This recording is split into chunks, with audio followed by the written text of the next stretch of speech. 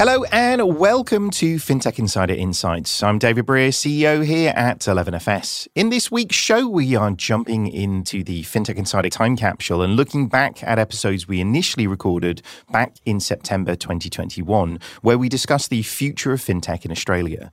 In the last couple of weeks, we've seen Australian banks come together for the scam-safe accord. We've heard about Wave and Gravy teaming up to bring pay-by-bank solutions to Australian merchants. Not to mention, earlier this year, we've seen the overhauls to online gambling in the region, as well as Revolut's expansion into the APAC area. It's safe to say that fintech is more important in Australia now than it ever was. So how right were we back in 2021? Has the industry moved in a way that we expected? Let's find out.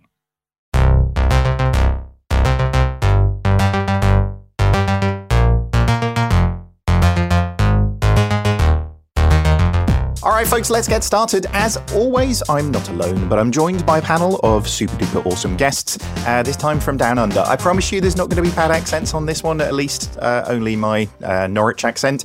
Let's get started.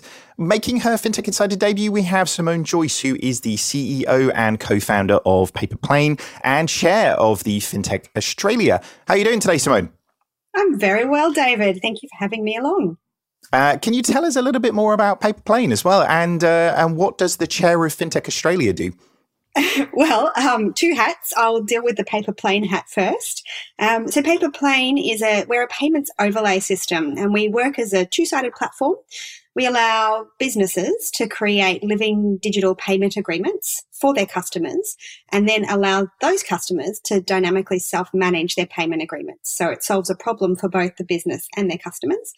Our clients are predominantly banks who plug their payment rails into our platform to allow their SME customers and their consumer customers to access and use the system either via a white label agreement or directly within their bank accounts. So we're an ecosystem overlay catering for all stakeholders in the payments journey. So that's one hat.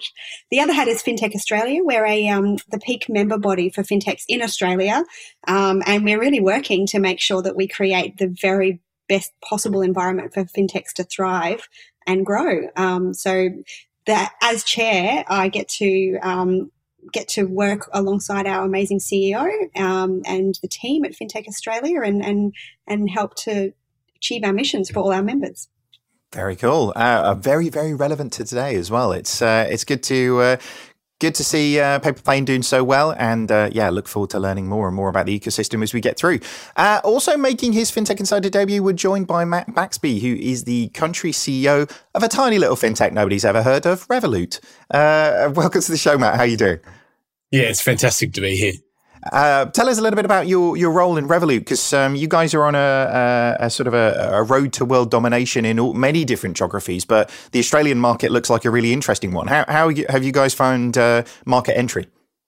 Yeah, it's been really interesting. So I joined Revolut in February 2020, and I'm really proud of the fact Australia was Revolut's first expansion market outside Europe. But the marching orders our founders gave me when I came down was to conquer our market here, and I translated that into a few priorities: build the best possible team we could, get the licenses we need, and take what is a pretty amazing product catalog in UK and Europe, and work out what's going to work for the local Australian market. So localize that and then begin to scale. But it is, I think the Australian opportunity is a fantastic one. And, it's been an amazing 18-month ride so far. Very good. We'll talk a little bit more about that when we get into it as well. But thank you very much for coming on the show. And finally, making a very welcome return to FinTech Insider, we're joined by Dexter Cousins, founder of Tier 1 People and host of FinTech Chatter podcast. Dexter, how are you doing? So good to be back, David. It's great to have you on. It's been too long. I see you on Twitter and LinkedIn all the time, but I don't hear your voice enough. Maybe that's why I should be listening to the podcast even more then, just to catch up on your tone. So, well, look, that's a really good point, because you're actually my son's favorite podcast guest ever because of your, as he put it, soothing voice. How great is that? Is there a he uses it to sleep at night vibe coming up? Like, yeah, he does, I can take that yeah. punishment, if that's the case. But It's good to hear. And baby cousins, if you are watching or listening to this, then, it's good for you to tune in anyway. All right, we better get on with this anyway. Thank you for everybody being on board. Maybe if we start a little bit by looking at the Australian market as a whole, because, it's a pretty big geography, and actually all of the geographies are pretty well spread out in terms of the different impacts. But Matt, maybe if you start us off with this one, if you could describe the Australian fintech market in a few words, what would the words that you'd be? Well, it's a challenge to put them into a few words, but I think it's an amazing market, a growing market with so much potential. And I'd almost describe it as the perfect storm, that real confluence of, consumers hungry for change, a really supportive ecosystem, and a thriving fintech scene in the local market. And I think it's one of the best. Yeah.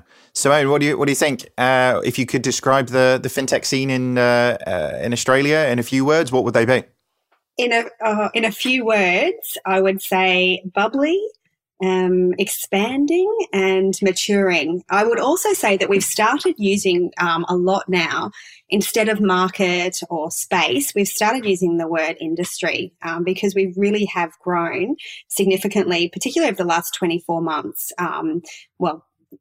COVID obviously triggered a lot of growth, but we've seen companies going through their full life cycle now in Australia from, a really nice, solid, wide base of new entrants, growing up through that early growth phase into scale up. And we're starting to see some really exciting global exits and, some of those higher investment rounds that we normally hear about from markets like the UK and the US. We're starting to see some of that happening in Australia, and there's a lot of growth levers, a lot of tailwinds that are really going to drive the industry forward over the next couple of years too. Yeah, I agree. Well, we'll definitely come back to some of that in a second. But Dexter, what do you think? What words would you use? Fulfilling its potential. I think it's I've been on the journey since 2016, and it was a fan of Fintech Insider from early days, and would listen with envy as to what was happening in the UK, but knew that it was possible here in Australia. And it's fantastic to see that. I would say we're probably now where the UK was in 2019. It really has come along very, very quickly. And as Simone said, we've gone from this kind of group and community and having awards ceremonies where we were patting each other on the back for having a try, to now it's significant businesses like Afterpay, Airwallex, Zip, who are really having an impact in creating these categories that now are creating industries in themselves. It's interesting, isn't it? I mean, Matt, when you talk about that sort of confluence of forces, those different things, I mean, what do you think has sort of led to that? I mean, I know from a UK perspective, we've seen it's not just one thing, right? As you say, it's 6 or 7 things that have to come together to create a scene, as it were. Inverted commas, never good on a podcast, but everybody imagined that I did inverted commas then. But it create a scene that actually creates really good sound grounds for these things. So what were the pieces that came together, do you think, in Australia? Yeah, I think it's demand side and it's supply side. So I think on the demand side amongst consumers, I think in a lot of ways a spotlight was shone on incumbent banks and, the way they went about offering services to their customers. And, the reality is consumers don't measure their financial services provider by others in the industry. It's a much wider aperture than that. They will look to the experience that's offered by technology companies. And so a lot of ways, I think there was this sort of catalyst of being much more open to alternatives. And at the same time, on the supply side, I think, as both Dexter and Simone mentioned, this sort of thriving ecosystem of pretty amazing businesses being built locally and being taken to the global stage. Some great talent being available in the local market, and our policymakers and regulators probably appreciating and maybe taking some of the cues from what they've seen in the UK, that real benefits can be driven both to consumers in terms of offering more choice, but also the economic benefits of promulgating a new industry like we've seen with fintech. So I think, as I said, it's the confluence of those things, but it really does need both the demand side, that changing consumer, at the same side as all of the conditions for the supply side, the fintechs being there to offer those services in a different way, being made available as well. It's very true. If you could easily have brilliant products in the market, but if the customers didn't care, then the world wouldn't change. But I think there's something in that, Dexter, as well, isn't there? On the what Matt was saying there about the sort of changing force from a regulatory perspective. Actually, the market post 2008 very much sort of went to protect and control. But actually, we've seen over the last, I'd say, 5 to 7 years, a real changing on the regulatory approach to create competition within the marketplace. And ultimately, it's interesting when you stand back from all of these things and look at what the power that the regulators or central bodies really have. They are moving the chess pieces around the board and creating that ecosystem that you play with. So how much do you think of this is a little bit of a thawing of the regulatory approach within the Australian market that's creating a competitive landscape? I definitely think that's got something to do with it. I remember 2018, and I was at an award ceremony presenting an award, and I was stood at the time. It was our treasurer who 2 weeks later became Australia's Prime Minister, Scott Morrison. And he gave an impassioned speech around open banking and how he was pushing for it and how this would change the industry. So I think what we've seen in this last couple of years is more than just regulatory pressures. We've got some fantastic people in government, Senator Hume, Senator Bragg, who are really, really pushing the fintech agenda. And that's starting to really kind of flow through. And, we're seeing confidence from investors coming through now, as Matt and Simone have said. The ticket prices that we're seeing, even seed rounds now, we're talking $10 million, whereas 2 years ago it was $1 million, $2 million. So I think that's had, the kind of political pressure, the regulatory pressure, and then as Matt said, the other force, which is the consumer pressure, has really created this perfect storm. Yeah. Well, it's good. I mean, if you can ride the center of that storm to success, then that's a pretty good thing for everybody. I mean, what do you think? I mean, Simone, how have you seen the incumbents react to this? We can talk a little bit more about that later on in the show. But obviously, with players like Matt and Revolut coming into the market, and with different slices of opportunity being sort of jumped on from a fintech perspective, have you seen a big response from the incumbents yet? Look, I think the response from the incumbents has been as anticipated, not overly enthusiastic, but now we're starting to see some lubrication, I think, of collaboration and awareness that there is a lot of change required, both in the services they're delivering and how they're actually approaching the market. And some of that, as Dexter said, is being driven by legislative or regulatory requirements and new mechanisms like the consumer data right, which is our equivalent of open banking, and the fast payments network. And what those things are doing is cracking open that really tightly held system that really excludes any extra competition coming in. So looking at opening up access to the payments infrastructure, that's massive, particularly for companies like Revolut coming into the market and new companies growing here. The consumer data right is massive. It's a legislative tool that has basically enabled people to use their data, like payments coming out of a bank account. And with those things come the actual possibilities for change. And I think that over the coming years, as they really bed down into the ecosystem, we'll see our big four starting to evolve and adapt more rapidly than ever before. But I don't think that they'll ever be as dynamic or be able to catch our challenges coming into the scene. It's interesting, isn't it? With that dynamic shifting and being sort of forced into competition, it will take people a little bit of time to really sort of catch on with that. But the interesting thing that we've seen, I think, in other geos as well, is as that real sort of community around what's happening in the fintech scene starts to shift, then the banks actually have the opportunity to bring in types of talent that they've never even seen before. I'm sure, Dexter, you're not just having fintechs knocking on your doors, but you must have big banks knocking on your doors going like, how do I get those 10x, engineers? How do I get the, product gods and explain to me what a product manager is? That must be an interesting dynamic in the landscape. It is, David, but I'll share with you a chat I had with one of the big four banks where we had about 6 months of discussions. And at the end, I had to share with them that actually they're the company that I go to headhunt some of the best engineering talent. And I think that the kind of ironic thing is that they keep looking at fintech businesses with envious eyes, and they've got these great talent, and teams internally that they're just not harnessing.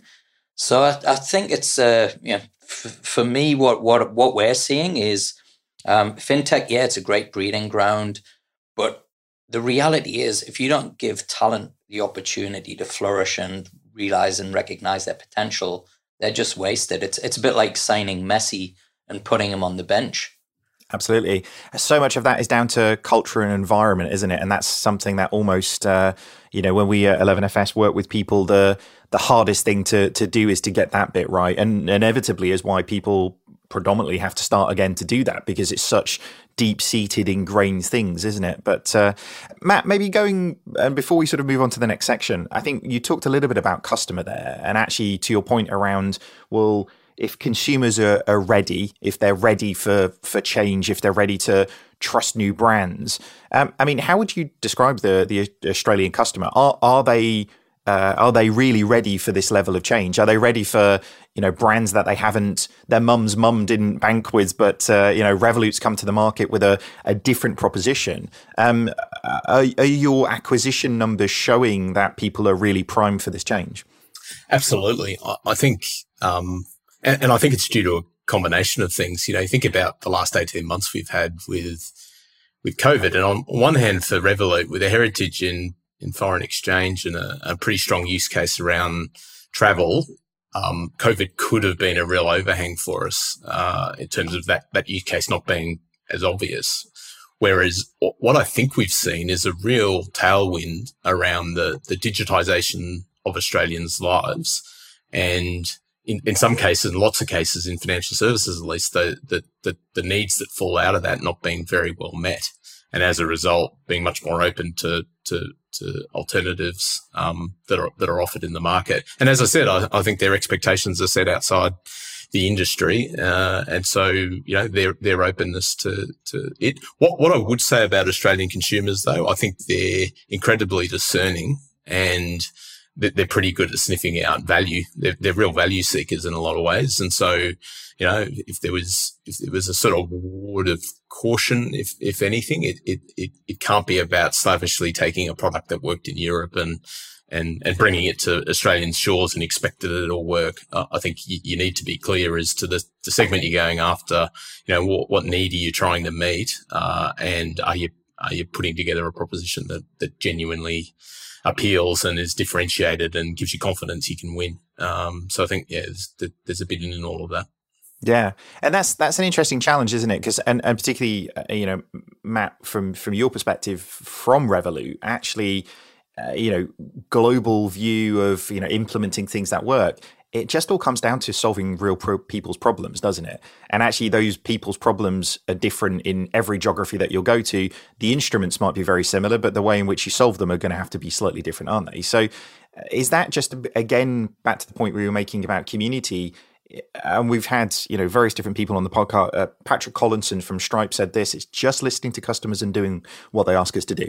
Is that the approach you found that's, having success? Totally. And in a lot of ways, it defines the fintech industry is being clear as to the problem you're trying to solve and coming up with a solution enabled by technology that solves for it. And geez, we got such a valuable source of intel into what those problems are from our customers ourselves. So we spend a ton of time listening to that and modifying our offer and our proposition overall to sort of suit that. Very good. All right. Well, let's maybe move on a little bit and talk a little bit more about the trends in innovation and technology in Australia. I mean, there's a lot that has changed over a very short period of time in terms of the different catalysts for that, as we were talking about a little bit earlier on, Matt. Simone, though, could we maybe start with you? I mean, would you say the Australian fintech scene has had a a real significant uplift, because I mean there was obviously everything that happened with the Royal Commission and the impact that had. But for listeners who on the other side of the world who haven't heard all about that, I don't want you to give a 4-hour summary of what happened with the Royal Commission, because it was quite the saga. But do you want to give us a bit of a view of what it was and then the impact that you think that's driven into the market? Yes, thank goodness I don't have to give a full summary. I would think I'd struggle. The Royal Commission was a really interesting time. It basically opened up Australians' eyes to say, hey, you can expect more from your bank, and your bank should be held to certain standards that ultimately come down to benefit you, the consumer of those banking services. It was a big step in. A Royal Commission is a big deal, and it means that people are scrutinising the very industry and the players and actors within that industry from a government level. So what that process did was essentially point to a lot of bad practices and a lot of dead wood that had generated over many, many decades of banking practices in Australia, and opened the door for better experiences to be built. It created a wave of change starting right at the top of policy and regulatory processes that said, how can we make this easier to bring more competition and more innovation into the landscape? And there's nothing that's going to fill that gap more than fintechs quickly jumping in and going, hey, we can do this. We can build these amazing experiences. And obviously that spun off into, well, let's create better loan provision services. Let's work with superannuation in a better way. Let's work with wealth management in a better way. Let's work with payments in a better way. All of that amazing stuff simply because we cracked open the banking ecosystem in Australia. We still have the 4-pillar policy, but now we're seeing more and more avenues for challengers to come in. I often look at the UK and think that the challenger banks in the UK, you know, the shiny brands that we see, Monzo and Revolut and Starling, they're like the sentinel species of a fintech ecosystem. And under that, you get all these amazing new fintechs spinning out as well with confidence. And I think we had that same momentum in Australia. We're on a slightly different path in some ways, but I think you can really point at the Royal Commission and go, oh, yeah, that's what kicked this off in Australia. And that's actually a pretty cool thing. It is. And it makes you wonder sometimes how purposeful were those things. You know, back to a point I was saying earlier on around the people behind all of this sort of moving pieces around on the board. You know, we've seen this in Europe to a certain degree with things like PSD2 and different, and actually the feeling that there is a big, I know as humans always like to look for somebody with a grander plan, don't we? That's somebody's figured all this stuff out and it'll all turn out to be right in the end.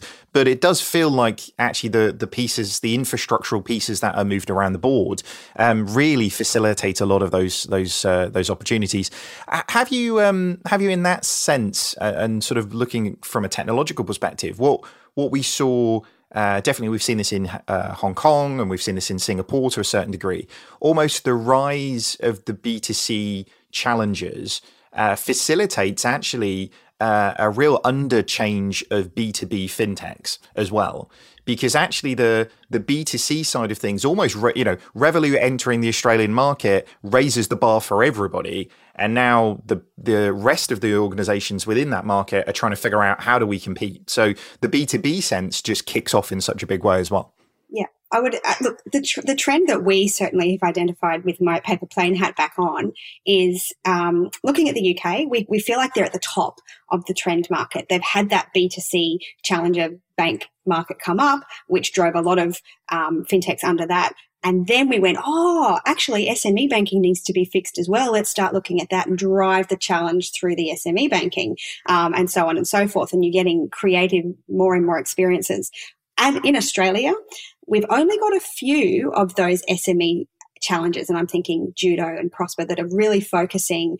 Prosper's not a bank, but they're focusing on the loan aspect. And I think that now the next part of that for us is what else can we build into that SME banking experience, simply because we've come through the challenger part of the consumer banking experience. That was a mouthful.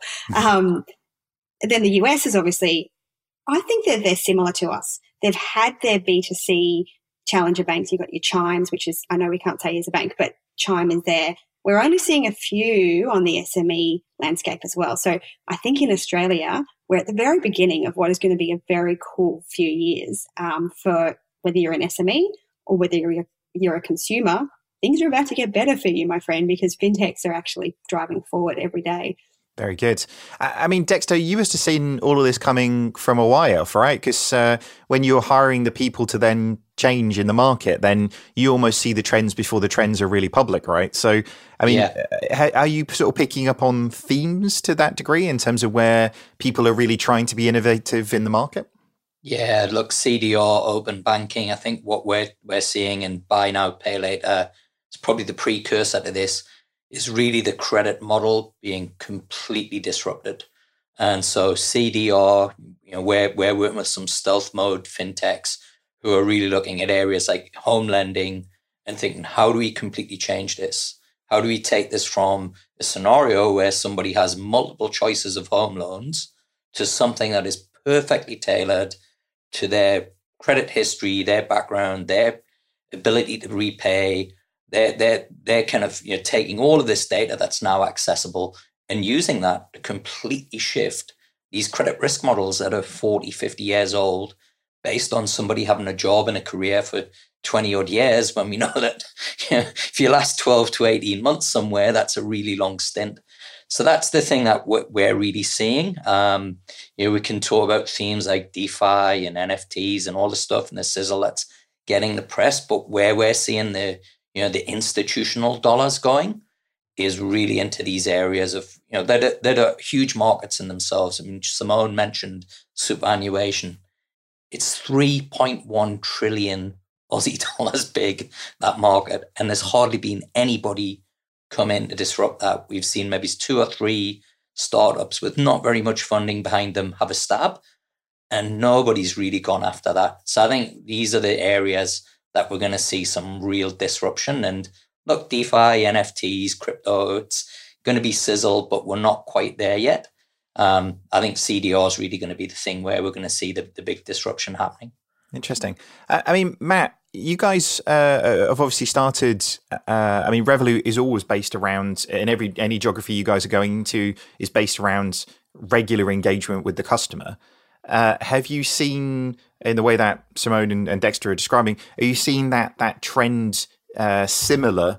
And actually, where are you sort of seeing the opportunities going forwards? Because again, with a unique market, with a unique set of customers, there must be a hell of a lot of opportunity being left sort of in between the pillars, as Simone was describing, for players like yourself. Yeah, again, absolutely. And Simone and Dexter both talked about some of the regulatory seeds that have been planted that we think are going to grow into something much larger. So whether that's open banking.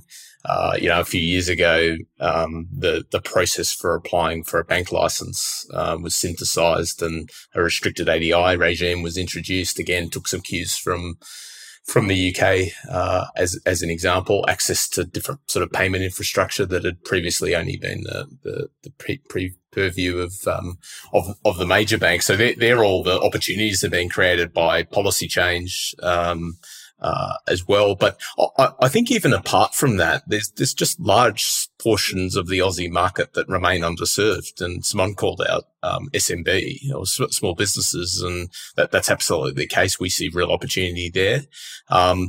But then also right back to Revolut's heritage. You look at something like the foreign exchange market. A report was done by the ACCC a few years ago, which recognised that Australia is one of the most expensive places in the world, Western world, of any developed country for sending and exchanging currency. And that's just prime. That's a prime target for a firm like Revolut to bring some of the capability we've built overseas to the Aussie market. And I think the final point is, again, the contrast with the incumbent banks, because I spent a bit of a time in an incumbent bank. It's almost hate admitting that now. But the mindset around, as you say, engagement with the app, in some ways, incumbent banks' business models are built on apathy, on customers not regularly engaging, and as a result becoming rusted on, and as a result being able to charge higher fees and higher margins. Whereas, firms like Revolut and many of the other fintechs in the Aussie market have sort of tipped that on its head, and it's about again, actually delivering value up and creating an experience that is engaging and giving insights as to how you're spending your money. It's actually, in some ways redefining what trust is about as well. So I think that the opportunities come from all of those things, the kind of regulatory seeds, the way the incumbent banks kind of treated customers in the past, and just unserved elements of the market. Yeah, I completely agree with that. I think when a market is based on sort of inertia and apathy, then that's not going to end particularly well, is it? So particularly when you start getting new competition coming into the space, and it's interesting, isn't it? We sort of say this to a lot of people. The market is really defined by products right now, not by services. And every fintech coming into the market is delivering a service that people want to engage with. And I think at the point where it is reasonably ironic, isn't it, that we all work in financial services, but when financial services really becomes about services, then it's game over people who are just dealing with financial instruments. So let's continue by looking a little bit more about some of the challenges and opportunities in the Australian market. I mean, largely to do with the distance away from other geographies. That's, I guess, sometimes a gift and potentially sometimes a curse as well.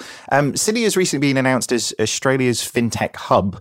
Would you say that distance between Sydney and regions such as Europe or the United States is a challenge for growing in the fintech scene? I mean, clearly, Matt, it hasn't stopped you guys kind of landing in the market. So, I mean, what was attractive about the Australian market for you guys to head there first, as you say? Yeah, I think we've touched on some of the things, a supportive ecosystem, the policy change that we've seen, consumer that we thought was ready for increased choice. I think they're all features of the Australian market that make it really attractive. And there's a reality to it. We are in our case 10,000 miles from the head office. The time zone differences can be incredibly challenging, but that kind of also led to Revolut and the way it thought about market entry changing, and learning a little along the way as well. One important part of that is now we look to put local CEOs on the ground in each market and have them build their teams and have them develop their go-to-market strategy and run that to ground. And that way it creates a little bit more autonomy, but most importantly, you're making sure you're meeting the needs of the local market. But I think part of the reason I think Australia has been an attractive market for global entities to come in, not just in fintech, but generally, is that point I made earlier about consumers being pretty discerning. And as a result, Australia can be a great test bed to look at testing scalability or different propositions, that applies across lots of different industries. And as a result could then be a great launch pad into other global markets. So certainly how Revolut thought about it as it used Australia as a test bed outside of Europe. Yeah, it is a fascinating one, isn't it? Very far on the other, and I think Nikolai doesn't sleep at this stage, Matt, right? So I'm sure he's always available for something at some point. But that's good to know as well. Simone, I guess in terms of the impact from a big company perspective, have we really started to see the big four respond yet? I know we touched on this a little bit earlier on, but is there enough change in the market to sort of show that the challengers are actually challenging the incumbents at this stage rather than just for a presence in the wallet? Because as you said, there's almost a little bit of a rites of passage here of fintech deniers through those organizations to a certain degree. I feel like that would be a great T-shirt or a sticker slogan at some point. But but has the response really sort of kicked in yet? I think it has, and I think that it's kicked in a way that everyone's being a little bit quiet about. But if you have a look at actually what's happening, of course it has. You've got CBA investing in Klarna and then spinning off their own BNPL with MasterCard called StepPay. Their investment arm, X15, is making multiple investments in fintechs locally. You've got the other banks, their investment arms have made a lot of investments as well. ANZI, Reinventure via Westpac. So they're starting to invest. But then we're also starting to see emulation and acquisition. So obviously 86400 was acquired by National Australia Bank, or NAB, We've had Bendigo Bank recently acquire UpBank. We've had 10X being invested in by Westpac and then licensed over to Afterpay to offer them banking services. So yes, I think that the impact is starting to be felt. How they will react over pressures of, so the way that banks are thinking about consumer data, right, and one of the NPP or our fast payment systems mechanisms at the moment is fulfilling a compliance piece. They're spending money on it because they have to, and they've been told to, but it won't take them very long, I think, to take that mentality away from, oh, this is a compliance thing we have to do, to actually, if we invest this a little bit more, we can commercialize this and this can become a new product stream for us. And I think that will be the switch that really we start seeing a lot of challenging back at the challengers. At the same time, those very things will enable challengers to actually create bigger and better services back at them. So it's going to be a good tennis match, I think, to sit back and watch and actually be involved in as a player.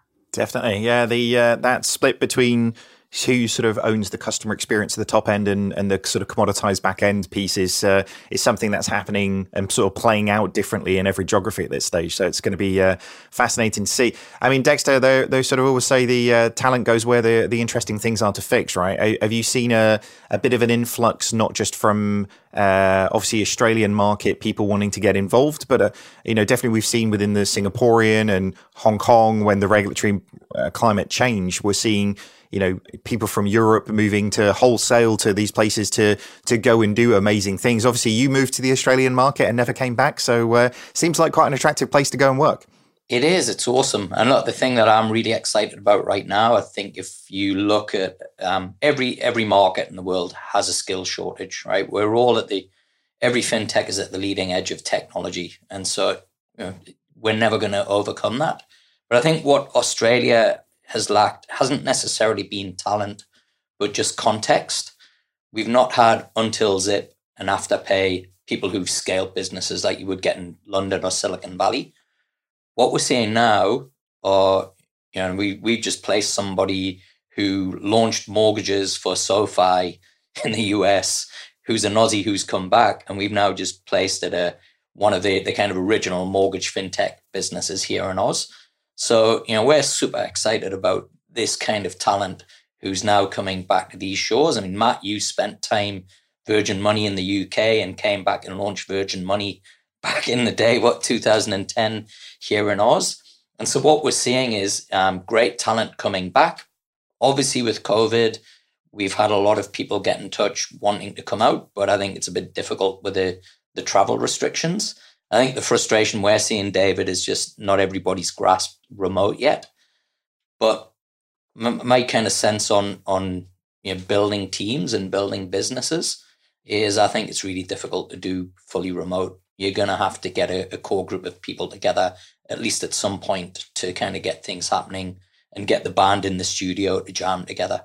Yeah, completely agree with that. And I think on the point you were making a little bit earlier on, Matt, I mean, how much is it, and looking at this not just from an Australian market perspective, but I mean, I think there's a petition inside 11FS for me to put an office over in Australia, and it's getting pretty strong. So in terms of advice to companies outside of Australia to move to Australia, your point earlier on around having people with local knowledge, local context seems like, I mean, it sounds obvious when you say it out loud, but it seems like the key to really being able to get to grips with what it's like being on the ground, right? Totally. I think, it's one of the key ingredients to success, in my view, is in conquering a market is deeply understanding it, deeply understanding the consumer nuances, having a good network to be able to leverage across other fintechs or even incumbent banks. I think credibility with regulators is really important because, we find them fairly, very open to deal with, but at the end of the day, they want to know that the local person is the one that they're going to be able to hold accountable, and that they kind of got a throat to choke when they need it. So I think all of those ingredients come together. I think some of the tailwinds Australia's got going for it is a fantastic place to live. It's every second day I'm pinged by an engineer somewhere in Revolut saying, when can I move down? And, we just got to get these damn borders open down here, to get them in. But it is a desirable place to work. I think your point about, people go looking for problems to solve, and, we're some really interesting, places to work. I think that's all part of the ecosystem in terms of what's being built locally. I think you just got to move down here, David. I mean, you don't have to sell me too much. Like the British summer has been awful, so your winter's better than our summer. So I'm definitely up for that. I read a tweet by Shane Warne actually, and he said, "What was it?" And it kind of summarizes the reason why I moved to Australia. He said, "You have 9 months of bad weather and 3 months of winter." pretty much, yeah. And the purchase of new garden furniture was very ambitious on my part. Let's put it that way. But anyway, so going forwards, I guess there's all of these different things. We're all of us have really sort of pointed to a kind of a complex and chaotic marketplace. We've got, investment coming in bigger than ever. We've got companies landing, Revolut coming to Australia and establishing itself and establishing the presence. We've got the incumbents sort of responding a little bit and getting into investment and seeing these problems and everything that's happening. Like, it really feels like, as you said, Matt, at the top of the show, this is the sort of eye of the storm right now with all of the change that's happening. So where are we going next? Where do you think this will play out? Do you think it will play out like it has done in other geographies, which is, Revolut is very significant from a customer base perspective within Europe, and is sort of leading the agenda when it comes to the customer expectations, the customer experience. What do you think, Dexter, is going to happen in the Australian market if we go into your crystal ball over the next 5 years? Well, first of all, I've got to say I've never been more excited in my life than I am right now. I don't sleep much at night, and it's not because I'm worried about the business. It's because I just can't stop thinking about the possibilities of what's going on. Crystal ball, fintech 3.0 will coincide with Web 3.0. I think we're just at the very beginning of everything completely going nuts. I think what Revolut are doing, it's, for me, fintech 2.0. I think it's amazing. They're leading the charge, but the disruptors get disrupted. And I think I couldn't predict anything other than it just being very different, chat 10 years from now to what we're having today. Very good. We'll have to get us all back together in 5 years and see what happens. So Simone, what do you think? Where are we going? What does the next 5 years look like? I think the snowball's being pushed down the hill, and it's just going to get bigger and accelerate. I think that what we're seeing right now, and the companies that we're seeing starting and growing, are creating the financial experiences that I have four children. I think about all the time. We're creating the tools that they will use when they're adults. And that's a pretty motivating thing to get out of bed and do every day. But I do think that we're going to see more companies make it big on the global stage because as Dexter said, the talent in Australia is amazing. And COVID is actually, even though our borders closed, it's kind of taken borders down as far as geographical expansion goes. And I think we're going to see more and more of that. The Australian government is very supportive of companies coming into the country, but also of exporting things out of the country. So I think we're going to start seeing a really exciting exchange of new ideas coming in and exporting ideas out. Bring it on. I'm excited. Very good. In 5 years' time, I plan to be on a duck farm in Tasmania, so you might need to. I might need to fire up the satellite to come back. I was going to say I'm not sure the Wi-Fi is going to be great out that way, but we will get you back on. Hopefully between now and then as well, but not just then. But Matt, where do you think the market's going? Obviously, you guys are aiming to have a big impact on driving that market in the next 5 years. But where do you think we're going to get to? Oh, look, I think there's so many dimensions to that, but in a lot of ways, I think. The likes of Afterpay and what they did in redefining the way experiences are offered, I think that's a little window into the future, because I think now, frictionless experiences like that, where finance is just embedded in people's daily lives, where they're not actually thinking about, I'm going to open my app and do some banking. It's much more ingrained than that. And so I think the insight into the future is this thought around a super app and a place to manage your entire financial life in one place rather than single use apps. I think Simone's smiling there because she knows I'm just pushing my own bandwagon a little bit there. But I think that's definitely one part, though, is frictionless experiences. I think the other is, I think we've only seen the start of the crypto revolution. And the use cases beyond just holding that as either a store of value or a speculative investment, that being a frictionless way that disintermediates banks and other providers. I think that could be in a podcast on its own around the way the Australian market might shape up. But I agree with both Dexter and Simone. It's an incredibly interesting time to be in it, and in a lot of ways, fintech is the perfect vehicle to meet that changing consumer needs. That's what I'm so excited about.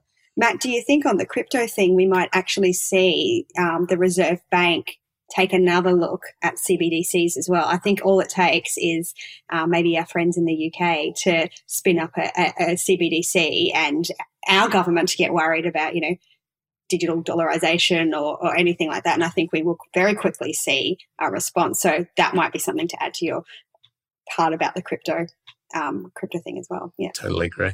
It's going to be fascinating, isn't it? I think the Bank of England are definitely cooking something up. But if you look at what MAS are doing over in Singapore, there's lots of things happening, isn't there? So global pressures on other markets to continue to be innovative is super duper interesting. I mean, one thing's definitely for sure, while I'm probably scared of coming over there as a person and being killed by a snake or a spider or a shark or something, then it's a very startup-friendly ecosystem, even if it's not necessarily a people-friendly one. Do you know what? One story when we came over to Brisbane, I think it was about 18 months ago, I asked what those big birds were. Turned out they were giant bats, like giant fruit bats. It felt like a quote out of Indiana Jones at the time, but it was amazing. But as an ecosystem, if I'm honest with you, I've never come across one that's more friendly, but more really self-contained as well, in terms of, to your point, Dexter, earlier on, having all of the pieces that within the ecosystem.